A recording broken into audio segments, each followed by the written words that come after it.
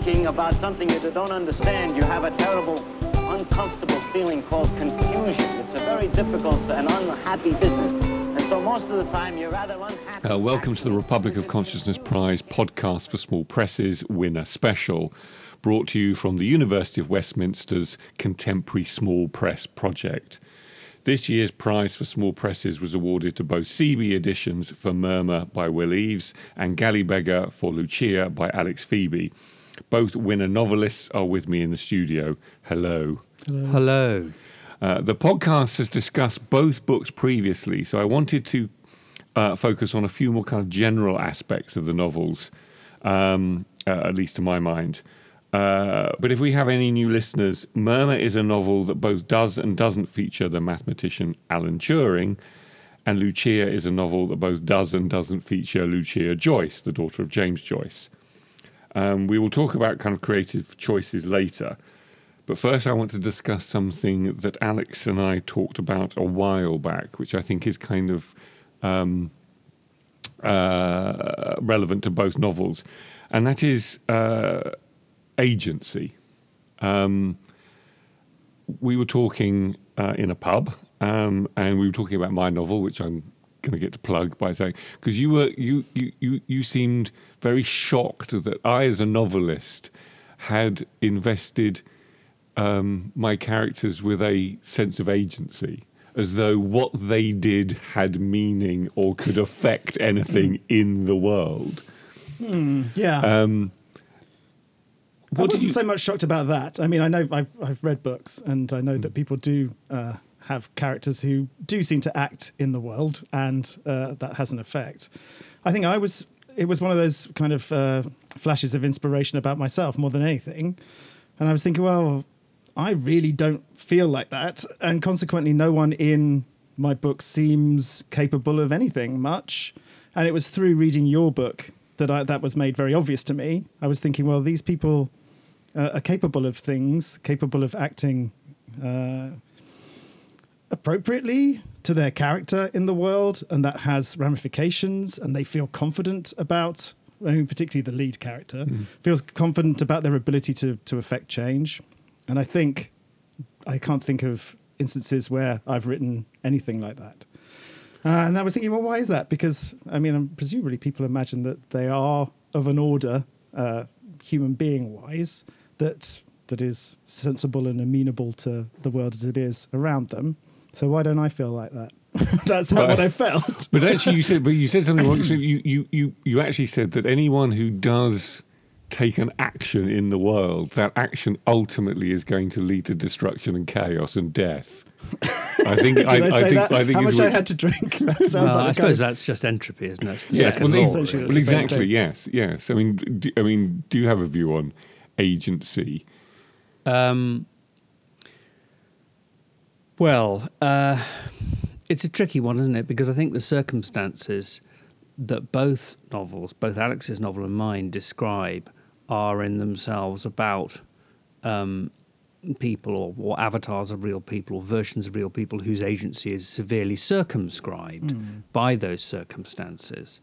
And in a way, that's the drama, certainly, of Turing's position in the early 50s, is that this is a person who's made his bread and butter and done the state a service by investigating determinism, the limits thereof, and breaking the Enigma code. And then he finds something very eerily similar happening to him as a physical person, because his agency, to use your word, is really taken away from him. And not only is his agency taken away from him by his punishment, organotherapy, for sleeping with a man, but actually his manhood is taken away as well. And all the other features of his humanity and his gender, all the appurtenances of gender are shrunken and destroyed. And now I don't know whether there's an analogy or any point of connection in that experience to what it is just to be a writer producing characters who have seeming agency some of the time, possibly some. I mean, in the postmodern world we live in, writers are very interested in this at the moment. But of course, it's an old problem. And actually, Dorothy L. Sayers writes about it very, very well in a book called The Mind of the Maker.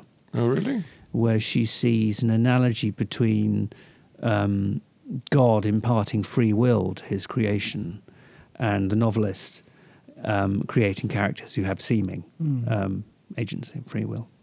I mean, the Tolstoy was particularly good, I think, at creating characters that almost within a few sentences you feel stride out of the page off into real life. And I mean, aren't novelists just? But aren't they really just?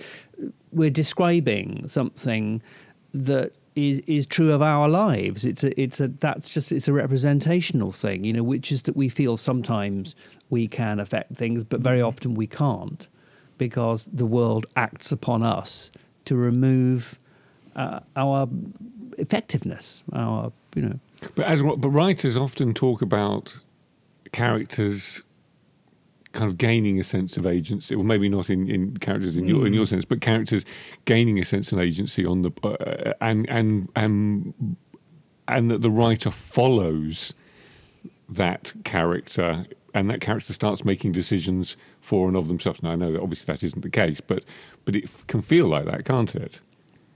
I mean, maybe not. I mean, I don't know. Sometimes I think that's just a kind of weakness in people's ability to make metaphors. I think that I know what they mean, but again, there isn't a character, and they aren't writing themselves. And the act of writing requires that one word follows another, and whether it remains there in the editing process is another thing.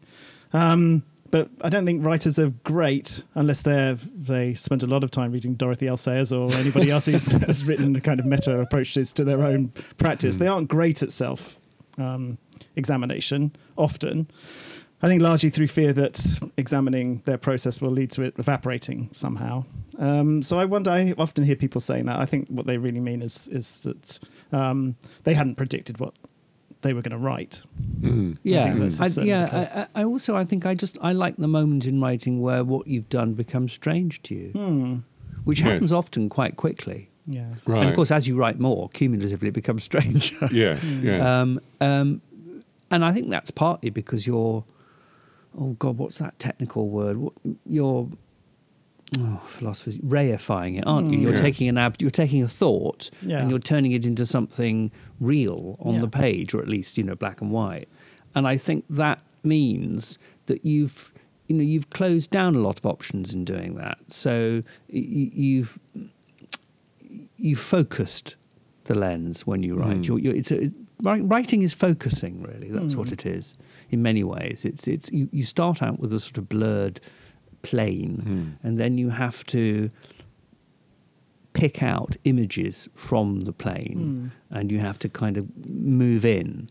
And I think that because you are then populating something, I understand that thing about writers feeling then that their characters have their own sort of sense of will and creation. And in a way, I'm not so interested in whether or not that is true. I mean, there are actually, in the world of AI, there's an interesting discussion about,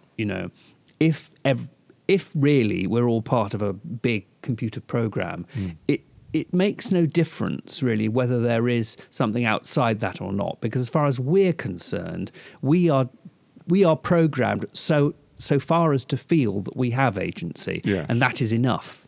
And that's interesting. I mean, if you use that metaphor, certainly, if you're imagining, okay, well, this is what there is, and it doesn't really matter what the ontological basis of that is, then fine. But I think it's one of those, not wishing to get postmodern as opposed to postmodern, not wishing to get postmodern, but there is a sense that though that sense of agency in the world is problematic, particularly when it seems to rest largely with men who look like us. Largely of the past, thankfully. One of the reasons I think sometimes why I feel like my characters don't have agency is because I think we're passing out of the phase in which we as a body have agency, which is probably for the good. But that sense that there is, if you feel it, then it is intuitively correct, ignores a whole bunch of ideological programming that comes in through at the level of the state or at the level of language or at various other kinds of ways which you're made blind to if you only consider those things that you feel programmed to do. If the programmer is programming you to be a fascist, then it's up to you not to be a fascist, regardless of whether your programmer is programmed I don't you to think do it. I don't think the idea of it is that you are because you're determined. You then the interesting contest is yes, precisely between that sense of volition and the fact that it is all programmed. Because of course, a program doesn't mean that unexpected things can't happen. Can I just sort of introduce something else which I think is very important in this whole idea, which is, the reader. There's what you think you're doing, and there's what someone else gets out of it. I don't really. I'm sort of painfully aware that in the writing process, there's something I feel I'm doing, and I'm writing and working very hard to get right. But the reader is another person, and my attempt to anticipate is likely to be, their response is likely to be wrong, and hopefully interestingly wrong. Yeah, I mean, that's certainly something that I feel during the writing process I try to ignore. I don't know about you. I mean, because of that, because there is something unpredictable, and something that I think if in my attempts to predict that unpredictable thing, it reifies the imagined response that the reader is allowed. Yeah. So I try not to imagine too much, even an ideal reader. But can I come in there, because you have said that you're doing something slightly more than that, aren't you? Because in Lucia, you are inviting the reader to have to have a sense of their own encounter with the text. It's you are pushing buttons, aren't you, and saying, I can't remember how you described it to me, but you're when we're reading it, we are finding out about ourselves, quite explicitly. Yeah, but then I wouldn't be in a position to dictate that process to you. All I can do is essentially document the process by which I came to conclusions one way or another about source material. So if you present me with the story of Lucia Joyce, for example, or whatever documentary evidence exists around her life, that was how I responded. Right. Now, obviously, post that, there's a situation in which you try and make an aesthetic object out of that. And sometimes that is working with your assumptions of what a reader's assumptions of this text would have been before they picked it up. And essentially, I mean, particularly with Lucia, it's a bit of a kick in the teeth, because none of those things that you may have expected to be in front of you are in front of you, but what instead is in front of you is a whole angry tirade about why it is you shouldn't have expected those things in the first place. So there is that, but I think when it comes to imagining what that process looks like from the reader's end, then I don't know about Will, but I have to abnegate that responsibility and just, more selfishly, write whatever it was I felt like writing, I think. Does that make sense? Yeah, it does. It's a tricky one, isn't it? I don't know, and increasingly my MO is I don't know what I'm doing most of the time. But I often write to someone, interestingly. I suppose I don't think about the reader in the abstract at all, but I do often think about a particular person. Okay. I mean, I think that one of the things I've used quite often to get rid of the cramping fetters, as a writer and as a person, really, is writing letters. I think the notion of bringing someone who you feel has crossed part of the way of the gap in understanding between two different people, who knows you very well, but also is not in some sort of contractual relationship with you, and is a pen pal far away. That's very powerful for me as a means of address. It's beautifully done in this. I mean, between Alec and June, those letters are exquisitely written. Well, that's very, very kind of you. I mean, I actually, but that's part of, I think, how I write full stop, is that I'm often thinking about, I'm thinking about my friend Bridget, who has read a lot of my work, and whose, even her silence is a response. And of course, most people for whom you ultimately write are, are silent in response. And I struggle really to characterize that, just improvising here and thinking about it. It simply seems to me like a sort of, rather than a cloud of unknowing, it's a cloud of knowing, that I can write towards, that seems to be a safe repository of possibility. I hadn't really thought of that at all, but I think I do something similar. I think, but it's not with someone alive, and consequently they can't answer back. But I've always had a hard time dealing with my relationship with my father, not to get too psychoanalytic about the whole thing, but who's dead. So, and particularly that view of the world that I think he would have approved of at some point. Yeah. I mean, he was a Maoist, and well, it would take a long time to describe what he was like. But essentially, he wasn't happy with the way the world was, and I always think, and not that I'm both writing against what he wanted and for him, as a kind of way of proving myself. If I'm looking that deeply into it, which might account sometimes for the anger inherent in it, and I think, and also the sense of impossibility and I don't know, a kind of like. Well, it's interesting because it's powerful, because your book, Lucia, it seems to me it is. I mean, yes, we know that she spent the last 30 years in an asylum, and that adult life is a tragedy. But often the part that moves us about these people who end up, in extremis like that, is that they obviously there's shattering events in their childhood, and it's the irretrievability of those formative years, both for all of us, and particularly for this person who was then further silenced, that's very moving. Yeah. And of course, it does make you angry. Anger's so interesting, isn't it? Howard Jacobson once said that you kind of got to be angry to be a writer, and I used to think, I just don't know that's true at all, and now I think I know what he means. It's not necessarily means you've got to lack compassion. It means that you have got to have some sense somewhere going on of voicelessness. It has to trouble you, that whether it's in the world or a character or you, voicelessness has to be what that means for someone never to be able to speak, or answer back. And you've done that explicitly in Lucia. We've talked before about you extract her. Will did something which kept Alan Turing quite close because the avatar is close, but you did something much more extreme, which is to take her away almost entirely. Yeah. It's a tricky one. I mean, I think. Did that come from a process of? Did you arrive there, or did you start there and then have to work out how to do it? Again, it was more of a intuitive response on my part. I began the book thinking that I, as I've said before, I'd make a silhouette.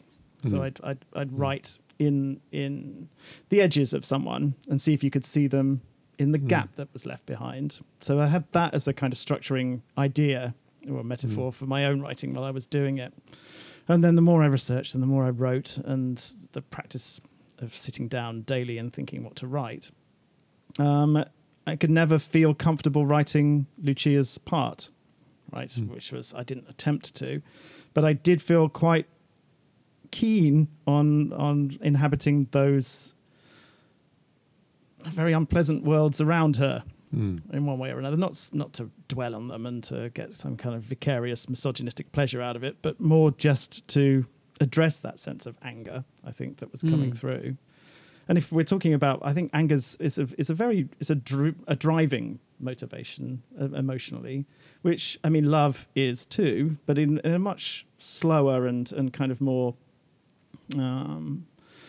holistic way, for want of a better word. Whereas when you're coming to write novels, I think you need something that's going to push you forward in very specific ways. And I sometimes think that anger is good for that, which might be one of the reasons why people think that anger is good for a writer.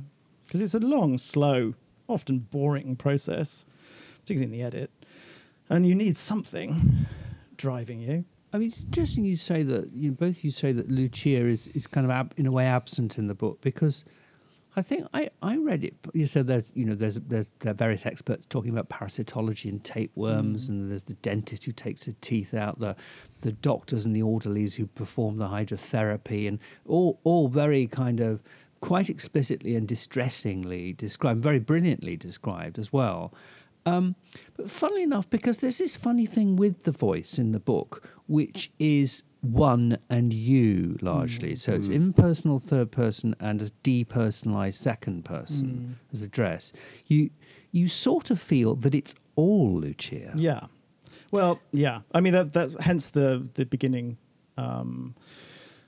Each of the chapters has its own voice, essentially, with those aspects of the Egyptian soul used again as a metaphor.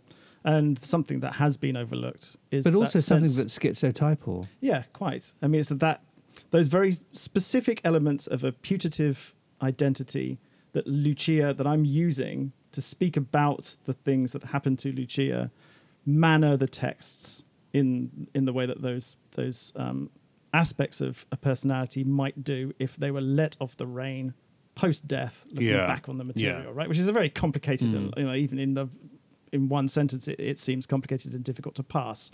But that was essentially the idea. So in as much as Lucia exists in the text, it does so in a very fragmented focalization of the material, right? That's true. I mean, but I think on the narrative level, certainly there is an attempt then not to focus on the events and actions that might give you your usual sense of who someone is moving through a procedure, like Alan Turing's observations of himself in the mirror and thinking about times that have gone past, and those kind of dreamlike sections in which things have a symbolic meaning that is not obvious and may be coded or may just be random. Those kind of slightly psychoanalytic elements in Murmur. I mean, I think there's a substitution for your general understanding of narrative order with a kind of code. Yeah. Right, I think the way I sort of ended up thinking about it was, maybe this is just a common thing also in writing narrative, is that you've got two possibilities when you sort of, write forward into a book, and it's particularly a long thing. One is a series of episodes or chapters, and the other is a sequence. I mean, there's a difference between a series and a sequence. Yeah, you have to work out a sequence has interrelationships, exactly, and a series doesn't have to have that. And of course, that's the essence of code breaking. Is this line of symbols randomized? Well, this is exactly. I think it's also something that I try and do in Lucia as well, by playing off the chapters against their stand firsts and the preliminary pieces of writing there, as if it's a kind of codifying of the narrative, with the narrative removed. So if you wanted to re-establish the narrative, you could, if you were to have gone back and found what it was that I was particularly thinking about at that time, and the way that I then manipulated that material so that it came out in the form that it does in the book, rather like you would do with a code and a code sheet. Yeah, it would be possible. It'd be pointless, and I'm not sure that it would reward the effort, but it's not impossible. I think there's also something in there that's also much more emotional, if you like, and human in that sense, which is that responsibility is all about establishing relationships, between the things you've done and their effect on other people, and people who lack responsibility, which is another type of agency, don't see that connection between things they've done and consequences in the world. And learning about the consequences of your actions and your thoughts is extremely important. And some people never learn it. And it's very, very distressing when they don't. I mean, I have, I have a member of my family is, lives in a very solipsistic world, and it's very, very hard to reach him. One wants to, and he wants to be reached, but it's very difficult. Yeah. Can I just, because there were three novels on the shortlist that might be called fictional biographies, Kitsch as well. that was a slightly more traditional kind of novel or fictional biography. I mean, I mean, we're kind of talking about this, but just talk me through the kind of ethics of choosing a real person and making creative decisions about how to tell their story. I think I have. Well, it's not a possibly simple-minded, but not a simple response, and that's simply that I was aware that if I'm tackling part of the story of Alan Turing, I'm dealing with a very brilliant person, and I didn't want to be in that sticky situation in which I was attributing to a very brilliant person who's made extremely important interventions in scientific history words that he would have absolutely, we would have had him, killing himself all over again. Yeah. So to me, it was important to enforce a distinction and give myself some latitude to imagine. Right. Yeah, so I think, the ethics are important, but they vary. They're different for everyone. I think that, ethics it's the social dimension of morality, okay? Yeah. And so that means you do, I think, have a responsibility to what other people will make of it in that sense. Sure. And you can't know and you can't fully satisfy, but you can take appropriate measures. And I guess we've come at it in different ways. I've chosen explicitly an avatar, and you, Alex, have, as you said, you've emptied out the person and written in from the outside. Yeah, certainly. I mean, it is a problem. I mean, I think it's a problem more for Lucia than it is for Murmur. I think you've done a very good job of both saying things about Alan Turing and also keeping a respectful distance. I'm not sure I always did that as well as I ought to have done in Lucia, and it's something people have picked me up on. And I think it's profound. I felt it was I'm not, just saying because we're in a cozy podcast. I felt it was a profoundly compassionate book.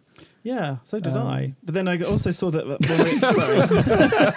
think that it was getting very close at times. It was compassionate to some people and less compassionate to others. I think. I mean, if I'd have been Giorgio, for example, I don't think I'd have found the portrait that, such as it is, that gets constructed around him, despite the fact that it isn't about him, compassionate at all. I'd have found it probably quite disgusting. And I don't know. I had questions of that. Of should I do this or not, running through my head the whole time I was writing it. And I don't think I satisfactorily answered to my own satisfaction whether what I did in the end was right. It's a really hard one, I think. Because you know that you're doing something from a position of privilege. I remember once I did it was a radio interview, and A.S. Byatt was on it, and she said pithily and slightly waspishly, but correctly, that writing about real people, particularly people in your family, is an exercise of power. Which I didn't like, but of course she was right. I still don't know, though, whether that means you can't or shouldn't. No, well, my feeling was that what I tried to do as a way, because I understood this was going to be an issue as I was editing. I wasn't too worried about it as I was writing, but I did try and restrain myself and edit out parts that I knew weren't already in the public record. Right, so there were issues. I mean, it's similar to renaming a character, but I felt like I probably pushed the responsibility out onto the academic understanding of Lucia Joyce and the biographical understanding of Lucia Joyce, and Lucia Joyce exists as an archive of remains, and use those material that was extant in that, as opposed to making suppositions that existed just in me, right? So most of the material, whilst it has been amped up, particularly in the rabbit torturing scene, for example, has been amped up in the text, they are things that people had already said about their relationship.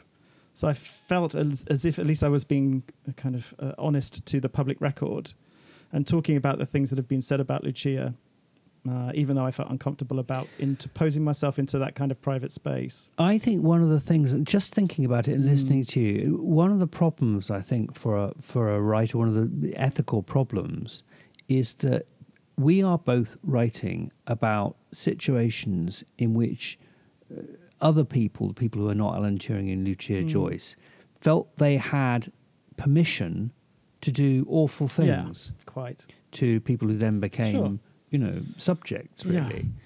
Yeah. And of course, this is what happens very commonly. This is how countries slide into ruin and fascism, because if there's a sort of sufficiently plausible authority that permits things to happen, then those things will consequently happen. The trouble is, as a writer, you are giving yourself permission to do things. This is the difficulty. Yeah, I think that then it's beholden on you as a writer post publication, then not to stand arms crossed saying, "Well, fuck you all." That I do what I like due to my artistic. No, I really agree. Yeah. I really agree with that. I think you have to kind of, you have to sweat that one out and face up to it if people don't like it and think about it. Yeah, I think that's. I mean, and going forward, I mean, I'm sure all of us here haven't given up writing. And consequently, I think it's a process by which you come to understand. I've always. I wish I had. I've got a load of edits to do. I'd rather do without them. But I think that it's the process of coming to terms with your place in the world as a writer and your place, and with terrible things as they happen in the world, and whether it's beholden on you to kind of bite the bullet and go into the world doing the thing that you felt was appropriate at the time that you wrote the book. Even if that makes you look like you've done something wrong, or even if you have done something wrong. Because what are we, people who don't do anything wrong? But I want to massively simplify it down to just down to the idea that on some level, do you feel so? There's a creative endeavor, but is there also a kind of endeavor where you do think on some level you are setting the record straight? I mean, no, it's a good question. No, is the answer. I don't think I'm. I mean, the whole basis of my anxiety is that I don't want to muddy the record. I think. It's interesting because what's his name? I can't believe I just called him. What's his name? Sorry, Adam. Adam Mars Jones said something like, "Oh, you've reclaimed Alan Turing for gay men." I said. I really haven't. That's not. It's about philosophy of mind, and I don't feel I have the. I'm not in charge of the record. No, and I don't feel I have the ability to do any of that. Yeah. I mean, I think that inevitably, when you do something, write a book or act or go on a march, one hopes that sort of incrementally at a very, very small local level, you are doing something useful in the world. But I don't think my whole point about having an avatar was that, there is quite a lot on the record about Turing. It's pretty accurate and pretty obviously awful. I wanted to, is it setting the record straight? I wanted to explain why it's awful. Right. Right. Okay. But because Lucia's being written about. I mean, there was so there's the first year of the. I think we've had Lucia books in the 3 years of the prize. Oh yeah, there you go. This is an interesting topic. And there is this chance that there's another one coming out with Blue Moon Press. So she so there are people who. That writers gravitate to and want to say something about. Well, that's what Lucia. I mean, rather than setting the record straight, I think it is an intervention into the record. Right, I'm not sure whether it's setting anything straight. It might be overstating its claims as a kind of counterweight to the understatement of claims that have been made previously. If you look at something like Carol Schloss's "To Dance in the Wake," which was the Joyce Estate butcher, but parts were removed prior to them falling out of copyright. And it seemed very clear when you read most of the work on Lucia Joyce that things weren't being said, despite the fact that people were euphemistically hinting at them throughout. And I think that some of the kind of hyperbole of Lucia is in reaction to that understatement, which I think is a particularly kind of pernicious form of statement. Because if you can't take responsibility for those things that you want to say or you're unable to say, then things don't get said. And I think that's the other, I mean, even if it's tricky, you don't want to accuse people of things that they didn't do, nor am I in a position to determine which one of those things is true and which one of those things isn't true.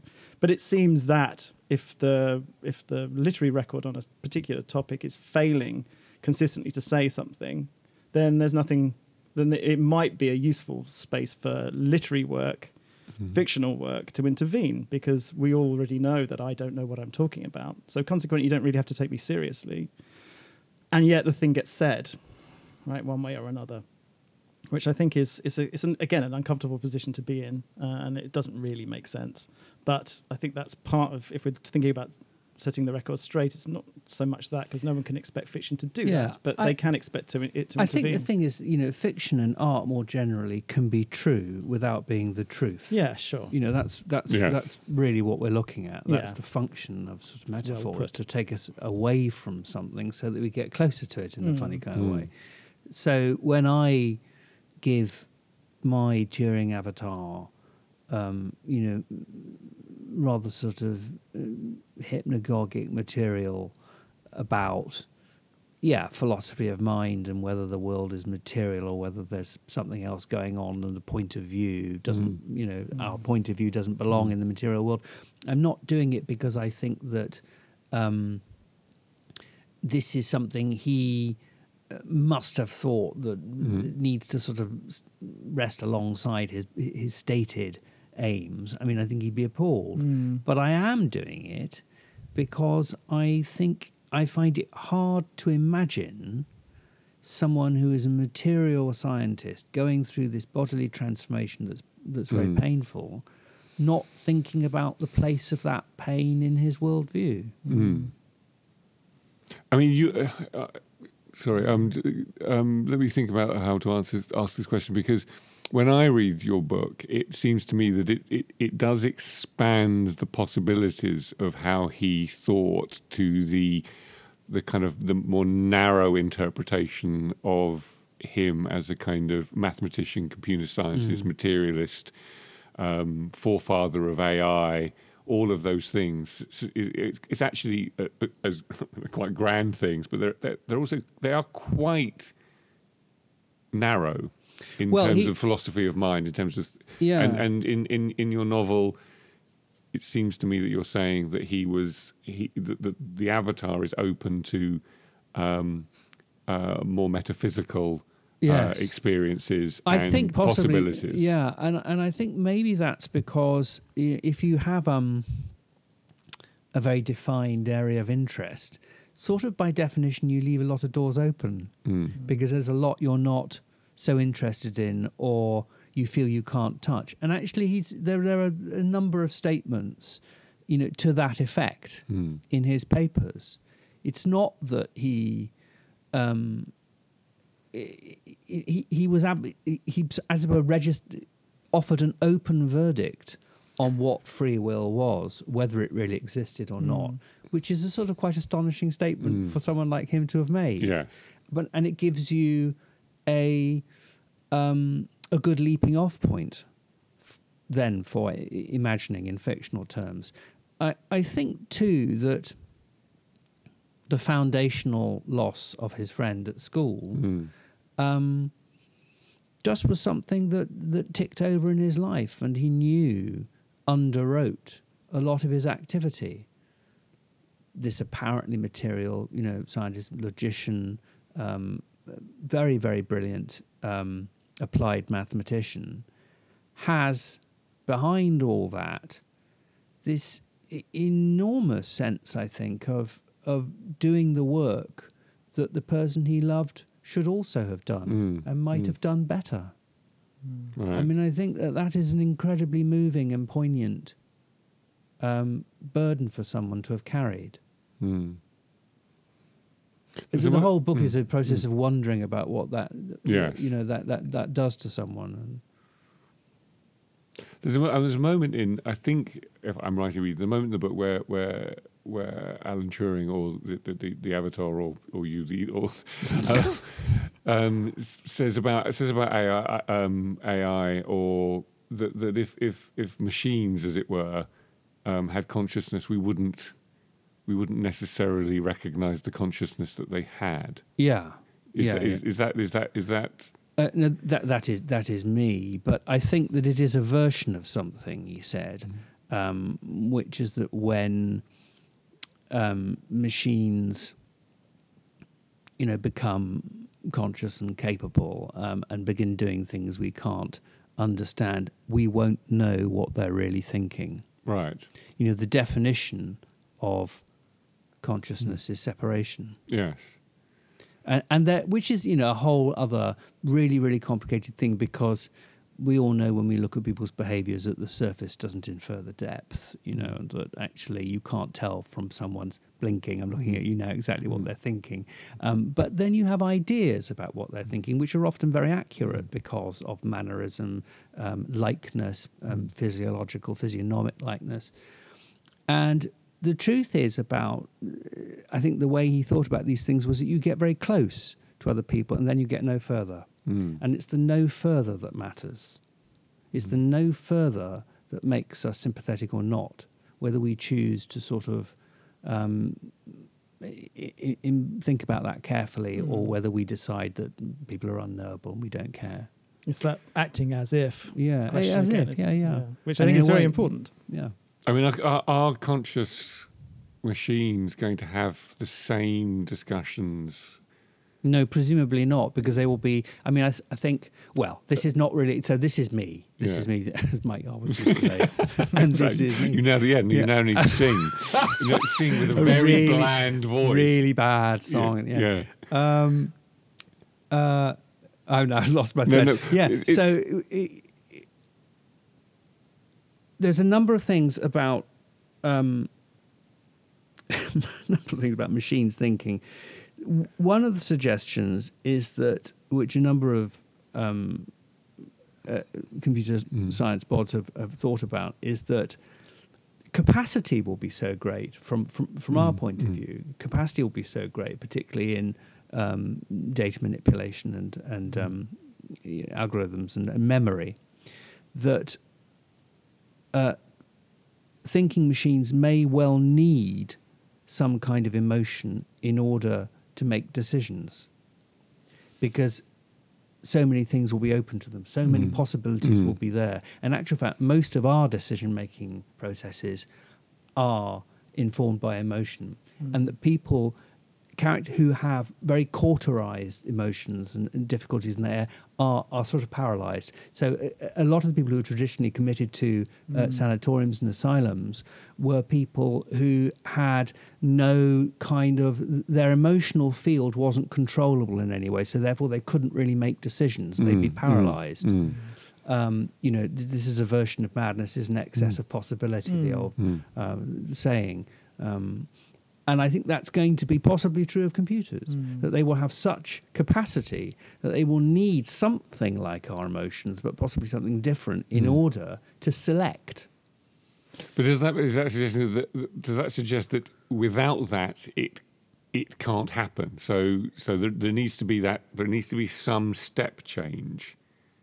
Otherwise, interesting. I don't know. Otherwise, all they do is have capacity. I don't know because, of course, you don't need to be conscious in order to be very, very effective. You don't need to have a kind of very highly developed consciousness, whatever that is. There are plenty of things that live very happily, in the organic world, symbiotically with more complicated organisms that have a very, very successful evolutionary niche. But is this a kind of prejudice on our part to imagine that consciousness requires desire then? I mean, is that... I think possibly, yes. I think you can't... When something speciates, it then occupies a new realm. Right. And some of it is predictable and some of it isn't. I'm trying to work out what a teleological consciousness would be. I mean, it was would? Well, no one really knows. Solid state remaining I think in and of itself. This has been the problem since Descartes, but it's still a big fight between people like Daniel Dennett and Thomas Nagel, the material reductionists versus the people who think it's all a bit more mysterious. And actually, it is. Both sides say the matter is resolved, but it's not resolved. It is very difficult because the thing that science relies upon is stripping out bias, nuance, things that muddy the picture, so that we get a material sense of how things actually lie in the world of forces and particles. The trouble is, when the thing you want to look at is the thing you're stripping out, i.e. nuance and bias and consciousness, then what do you do? Yeah. And that is the paradox that that's at the centre of all the problems in the debate. And I don't know what the answer is. Well, that's what we've just done. I thought that's what we got you in for. Come on. I was going to, a couple of things I wanted to talk about, but I don't think we've got time, so we're not going to. Well, you run out of tape. And I'm running out of tape. Well, we can go on. I mean, because it's digital, Alex. Yeah. There's no tape. There's no tape. My goodness.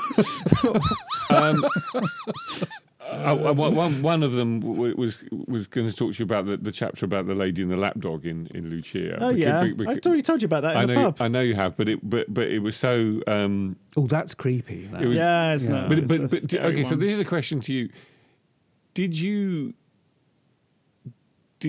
What did you think you were reading when? Because it's one of my favourite short stories, and I didn't understand the angle. Well, I felt so. My reading of that was that it was a marvelous kind of sort of internal gloss on the story. So you were finding sort of, it was almost like you'd picked apart bits of the story with a needle, and then you'd kind of inserted whole new, fantastic imaginings, and it wasn't quite clear where all the kind of brutal stuff in that comes from, but I think it's just from the brutalizing atmosphere around Lucia. Yeah, I mean, everyone's for the podcast. People are looking at me now with expectations of reification from my part. I'm reluctant to say. Well, I mean, I've told you in the pub what I was thinking when I wrote it. But do we? So just be really kind of straightforward. Is that story meaningful in? I mean, did you just choose a short story with which to approach with the approach that you had? Okay, let's imagine that there's a person whose father is a writer, and that father seems to be very much influenced by another writer, and then disavows that influence, right? And then that person then goes on to be put in an asylum by essentially her own family, and longs for the father, but simultaneously feels hatred, and also had a whole bunch of shitty things happen in their life. You unpick, as Will points out, the existing story, in this case, the lady with the dog, and reinsert, so back in parts of the biography, parts of a kind of anxious dealing with the father's disavowal of his obvious literary predecessors, parts of your own inability to deal with experiences that might have happened to you in your life, right, whichever those would be. And that's the kind of thing that you would then come to, this retelling of this problematic material with biographical material interleavened. And it's kind of what you do when you read something that really fires you up anyway, isn't it? Because you sort of find yourself reading it, and then you kind of find yourself inserting into the story you're enjoying all the kind of dispersed stuff and associations that it's calling up, and that's what's lovely about reading. And that's, I mean, I get that feeling when I read a lot of people, but often with Flaubert has that kind of effect for me, because it's so unexpected that something so highly disciplined and sufficient unto itself can open so many doors for me, and can be so, as it were, porous at the same time. There's a fantastic one of his three tales, the last one, the least famous in a way is Herodias. And it's a very interesting angle on the Salome story. And it's from Herod's wife's angle, except that she's not really present in it. Now, this is, the great sort of story we've all grown up with reading in various sort of ways, regardless of our religious persuasion. But it seems so like a squabble in a family. And you can't read it with all this sort of mayhem going on without actually just thinking of something terribly ordinary happening around a dinner table. And he has that ability, I think, to make you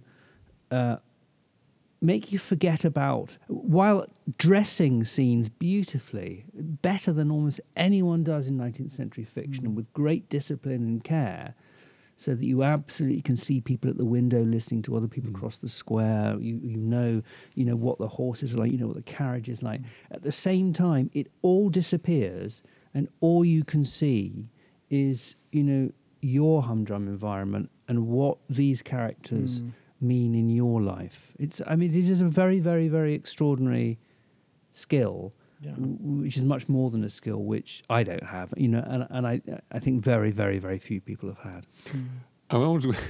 Sorry, I keep saying things that Alex has said to me, but I remember when that you didn't understand at the time. Yeah, was talking about Flaubert and precision is when I was talking, because I did a podcast with the Galley Beggar crew, and Alex and Paul Sandbridge was there, and I was saying, we've got this extraordinary long list of 13. I don't know how we're gonna distill it down, and you just shouted out technique. you want us to look at the book and go, who is the technically the best? I hadn't read Will's book at this point, so I wouldn't have said that if I had, because his technique is superb. It's just gorgeous. But when I came up to you after you read my book, you went, "Okay, it's technically fine. Now we can talk about it. It's past that bit of the exam. Yeah, the English. Well, just quickly tell me about technique, because I'm interested in the idea that there is that craft is really about making sure that the reader knows what's in the room and where things are, and if someone's talking to them, they are in a place where the other person can hear, and that is a thing that one has to work. I think that's one of the things. Definitely, once that's got, though, then there are levels of kind of complication that I mean, like, to make Will blush, but the precision and the degree to which every single word seems to be chosen perfectly in every single sentence of the book that you've written. It's just, it's a discipline that I don't have. Should he be one on his own then? But as I was reading it, I'm a terrible neurotic. So I was going through this and thinking, wow, why does he write so much better than me? I was like, it's so much better. This is, and then I picked up my own book and I was like, for fuck's sake, what is differently? This? I want to get in this just because this I've wanted to read this passage, at the shortlist and at the winners thing, because obviously your novel is full of what we might call prose poetry for whatever word. So it's very hallucinogenic or hypnagogic or. And then there is. I think this is slightly kind of Flaubertian, if that's right. It's the Alan Turing avatar is talking to what must be a avatar of his brother, and he says, "When I told him I'd been arrested and what my crime was, he grabbed the desk, held it between finger and thumb. In his stripes and collar and tie, he looked as henchmen do in thrillers when a knife catches them in the back." Now, when you write that, you just think, I can go home now. I've nailed that. Because in a sense, I can imagine everyone making a huge fuss rightly over many passages in the book. But it seems to me in a paragraph that in his stripes and collars and tie, he looked as henchmen do in thrillers when the knife catches them in the back. it's that tension of going. Yeah, it is just. Well, it's very kind. So it's your image focus, though. You were talking about earlier, which I think is something I don't have the patience for. I think, or sometimes, but in very short bursts. But you seem to have focused in on the image in every single sentence. Yeah, I think it's how I write. I mean, I think for me, unless I can absolutely see it. Yeah. There's no hope. I mean, the reader probably won't see it anyway, but that is my guiding principle. It must be seen. Yes, well, see that. It must be seen. Yeah, so that's... the rest of the kinesthetic stuff, great, but actually even that has to be seen. Yeah. And I think comes back again to a kind of faith in human beings that you both seem to possess, or you may well possess, I'm not sure. And less so these days. I feel much more antagonistic towards the reader than either of you seem to. I want to punish them. I don't know why. See, I don't want them to like it. I don't want them to see it. It's taken its 55 minutes, 56 minutes to get to actually something that... I like writers. I don't like readers. But people who feel that too. I mean, I think it was Nicola Barker who's very funny about these things, and she said, I feel quite... I do care about what the reading is. I mean, I have to say I do. But she says, she feels a bit sorry for her readers because her books, she says, are like paintings. When they're done, they're done. She can't get back into them. They're hung on the wall. That's it. Right. It's a canvas. I kind of understand that. I think, mine's a bit more of a sort of tapestry canvas. I'm a bit more punctilious, I think, about... Yeah, I can't knock it out the way she can. But both of you. Well, you're much shorter, so you don't have to write. but there's something that there's a difference in what. So you both of you make the reader work quite hard at times. It's not, I'm a, reasonably, I read books, I write books, but neither book is a kind of pure, unadulterated kind of reading pleasure, if you will. It's there are moments where you're required to work quite hard cognitively in both books, quite hard emotionally in both books, to ask yourself what it is you're supposed to be, what approach you're supposed to have. It's you're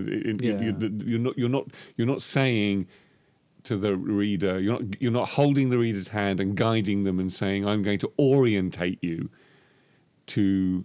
Do you know, I think that's true actually of an awful lot of novels, really. I think it's a relatively small period of time in which people wrote things that you kind of sort of fell into more transparently and that told a story, and then you were out in sort of, 230, 300 pages. And I think it's basically late 19th century to around about the end of the 1930s, excluding Joyce. Yeah. And in fact, modernism. Because I think actually after that and before that, things are really, really quite complex. It's difficult. You read Defoe, it's not actually that easy. Rollicking read, is it? No, it's not easy. And it's very confusing.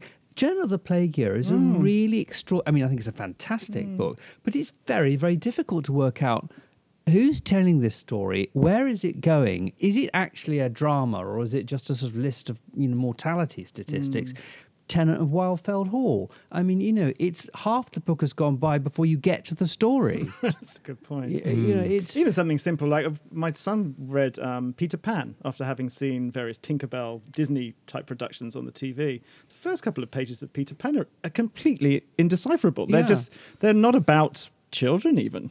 They're just like these random it's kind really of things about romance. Even quite a lot of really good, very successful, unfairly called pulp writing is hard. Yeah. Elmore Leonard.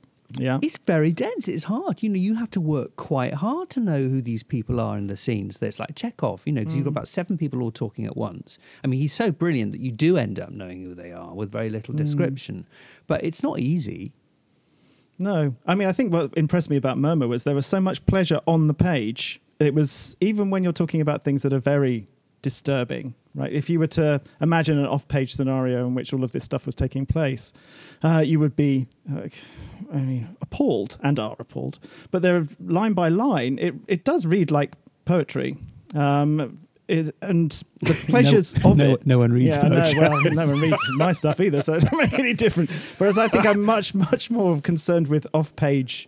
So like when I read your book, I had a kind of understanding of what the things I do on the basis of the fact that you were doing something completely different. The same when I read Murmur, I kept on thinking, well, why don't I do this? Why is it that I do this? You're really sweet. I think you just have to. I mean, I've honestly simplified it down to. I begin and then 5 years later I end, and somehow I have to make a shape of the chaos. It's all about making a shape of something.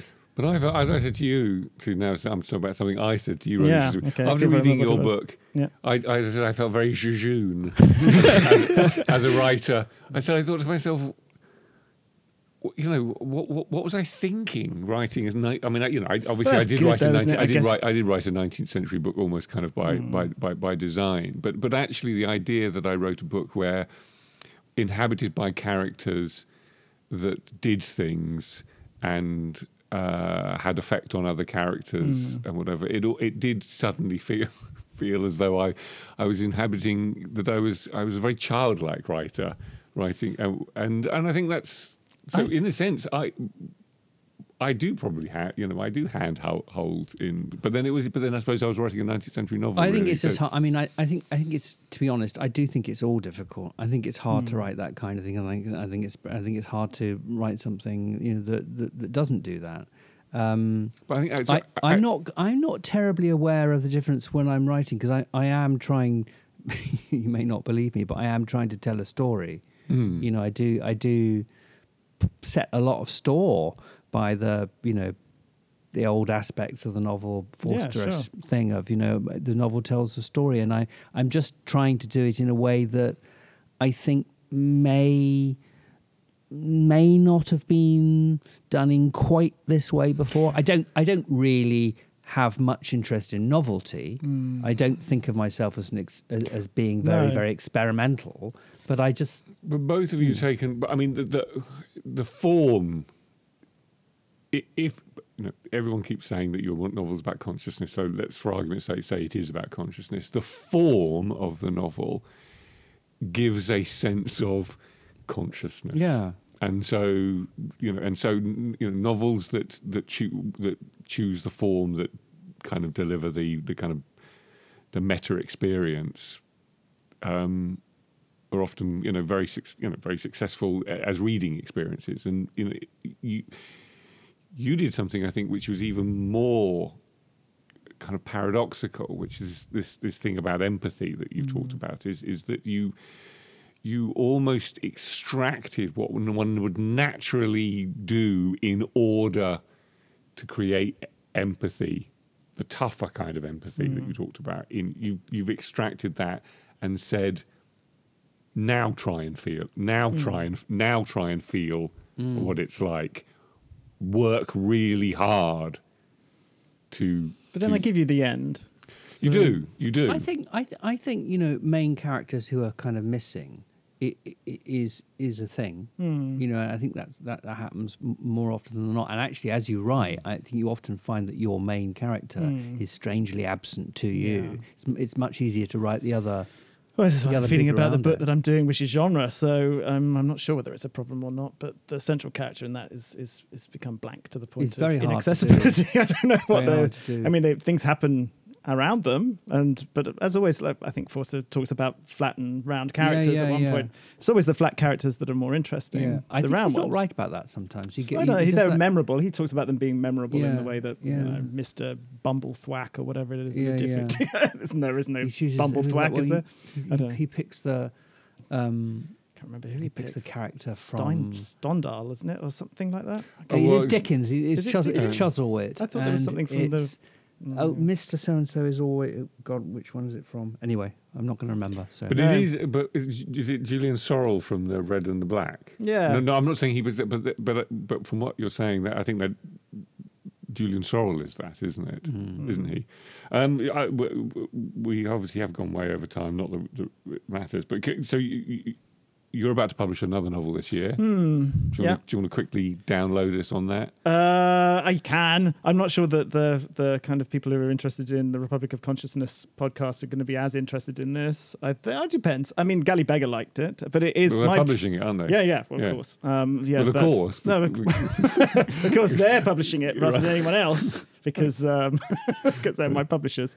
So I came into like my love of reading through fantasy and science fiction. So this is a fantasy novel, which I'm really hoping does brilliantly well, so that I can just stop agonizing over creating silhouettes of people and just think about story and pleasure, narrative pleasure. Which I think you'll find me much more approachable as a writer to the reader than you would have done in the literary fiction stuff. I do care. Perhaps I don't care about literary fiction. I don't know. Perhaps that's what it is. Perhaps I despise the readers of literary fiction, particularly. But very much love the readers. The longer we go on, we're now at 105 minutes. Will, where are you? I'm afraid are you done? I'm for the moment. I'm done for the moment. I mean, I think I've. All my life so far, like Alex, I'm sure I've run a full-time job alongside writing it, and I'm just beginning to feel I've come to the end of that bit of elastic, and I don't know what that means. I can't give up my job. Have you had a sabbatical recently? No, we'll have to see. We'll have to see what happens. I've got a vague idea about something to do with Lon Chaney. Right. But does that mean that you're actually not writing? I'm not writing at the moment. So you can Although I never know, because I keep notes and I kind of and I write letters and I think it's all writing. I think the emails I write are writing. I think it's all part of I don't think. That's why I'm not interested in being a writer. I don't think it matters if I'm a writer or not. But I think because I just like books and I like writing them and I like reading them, and I think that everything you do is sort of part of it. So I have quite not my emails. Not my emails. I let Google write the last one to you. No, I really. I take a lot of. Look forward to it. Really, I take quite a lot of care of my emails. Yeah, I bet. Yeah, because I think they're all. It doesn't matter that they vanish into nowhere. Didn't you not write "See you there" to me? Yes, I did, but that was a text. That's pretty ironic. It was a text. It was on an email though. Was it? Yeah. Oh, wow. I'm feeling quite shortchanged. Out of place in your archive. This is a man who just said I take a lot of care over my emails. Unless they're to you now. See you Do you know what? there. But do you know what, actually? That is because my sister sent that to me and it struck me. I thought that's a bit like a Prince lyric. Right. I know everyone does it, but actually, of course, it is like a Prince lyric. So Right. Okay. So it was an illusion. Right. To Prince. To Prince. Know anything. Right. Okay. Look. Okay. This has been really great. And so thank you to both of my guests, Will Eaves and Alex Pheby, and good luck, Will, for all of the shortlists that you're on. Yeah. Or what is it? 19 now. Now, is it the confusion because we're all some kind of apes that are kind of stupid working against this, trying to figure out to put the two sticks together to reach the banana, and we can't quite make it. I get that feeling all the time that I'm an ape trying to put the two sticks together. So I always feel stupid. Once in a while, though, the sticks go together on me, and I reach the banana. People say to me, "Are you looking for the ultimate laws of physics?" "Are you looking for the ultimate laws of physics?" No, I'm not. I'm just looking to find out more about the world. And if it turns out there is a simple ultimate law that explains everything, so be it. That would be very nice to discover. If it turns out it's like an onion with millions of layers and we're just sick and tired of looking at the layers, then that's the way it is. But whatever way it comes out, its nature is there and she's going to come out the way she is.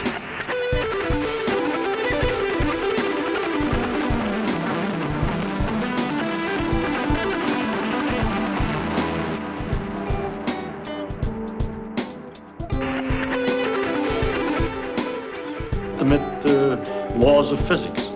No, I'm not. I'm just looking to find out more about the world. And if it turns out there is a simple ultimate law that explains everything, so be it. That would be very nice to discover. It's going to come out the way she is. And therefore, when we go to investigate it, we shouldn't pre-decide what it is we're trying to do except to find out more about it. If you say, but your problem is, why do you find out more about it? If you thought that you were trying to find out more about it because you're going to get an answer to some deep philosophical question, you may be wrong. It may be that you can't get an answer to that. But I don't look at it. My interest in science is to simply find out about the world. And the more I find out, the better it is. I like to find out. The boy, Dave, has become a useless whelk of emotion. Who didn't have the stomach to continue with the abattoirs. A useless whelk of emotion that has little or no control over his drippings. There is an explosion. And an oil rig gushes oil into the Gulf. Nobody went through Tuva. They went down great damage to the coastal regions. But whenever they went We through then central stir Siberia, up they missed it because it was a kind of a bowl. And if you went down in, you'd have to climb back out. And there was no particular reason to go. It was just in the way, so everybody seemed to dodge it. So surprisingly, in spite of all these books about travels in central Siberia, we found no becomes the first American CEO in the history. Then one day, Feynman and Leighton came across a rare book published in Berlin in 1931 and written by the German historian and explorer Otto Mencken Helfen. In Siberian gunfire. I was the first non-Russian to set foot in the Republic of Tuva. It took a lot of trouble to obtain permission to go. I went as an ethnologist, pointing out that ethnologists are as harmless as mushroom connoisseurs or stamp collectors. From the British company that owns the oil. I did not bring with me especially high expectations of Kizil, though what I encountered was nonetheless astonishing. The Kizil electric plant works only when the movie theatre is running. I saw the beautiful Podolskin film Mother there. Tuvans rode from far and wide to look at this wonder. Under machine gun fire in Siberia. The film broke at least 20 times that night, but that only made the audience happy. So much the better. Now the fairy tale would last that much longer. They couldn't understand anything, not the slightest bit. The subtitles were in Russian. They couldn't read them, but their pleasure was nevertheless unending.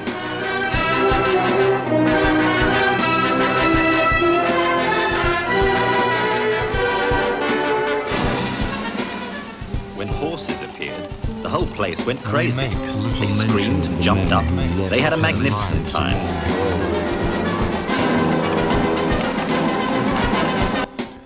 We make little mention of the men who make They had a magnificent time.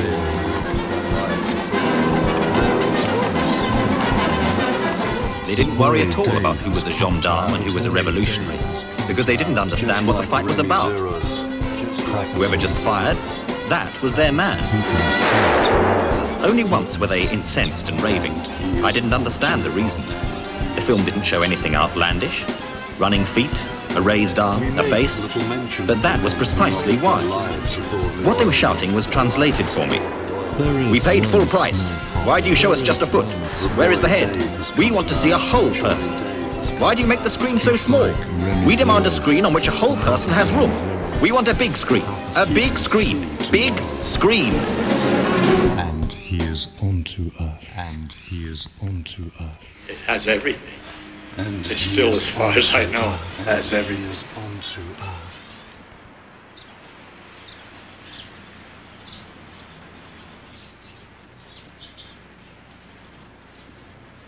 We had discovered, you see, a Shangri-La, a place in the world that nobody visited in a long time. And so we all, right then and there, said, we got to go there, of course. It's the adventure of our science of physics is a perpetual attempt to recognize that the different aspects of nature are really different aspects of the same thing. That all the phenomena that you see, the great variety of different things, can all be explained, perhaps, as different aspects of some underlying business, or some underlying laws, or some underlying simplicity. We instigate the removal of the CEO from the British company that owns the oil rig. He is replaced by an American. He becomes the first American CEO in the history of the British company. The dispersed British man then takes up a position that the new American CEO had to leave under machine gun fire in Siberia. Under machine gun fire in Siberia. Siberia. We now have an American in charge of the entire operation, and have gained control, and have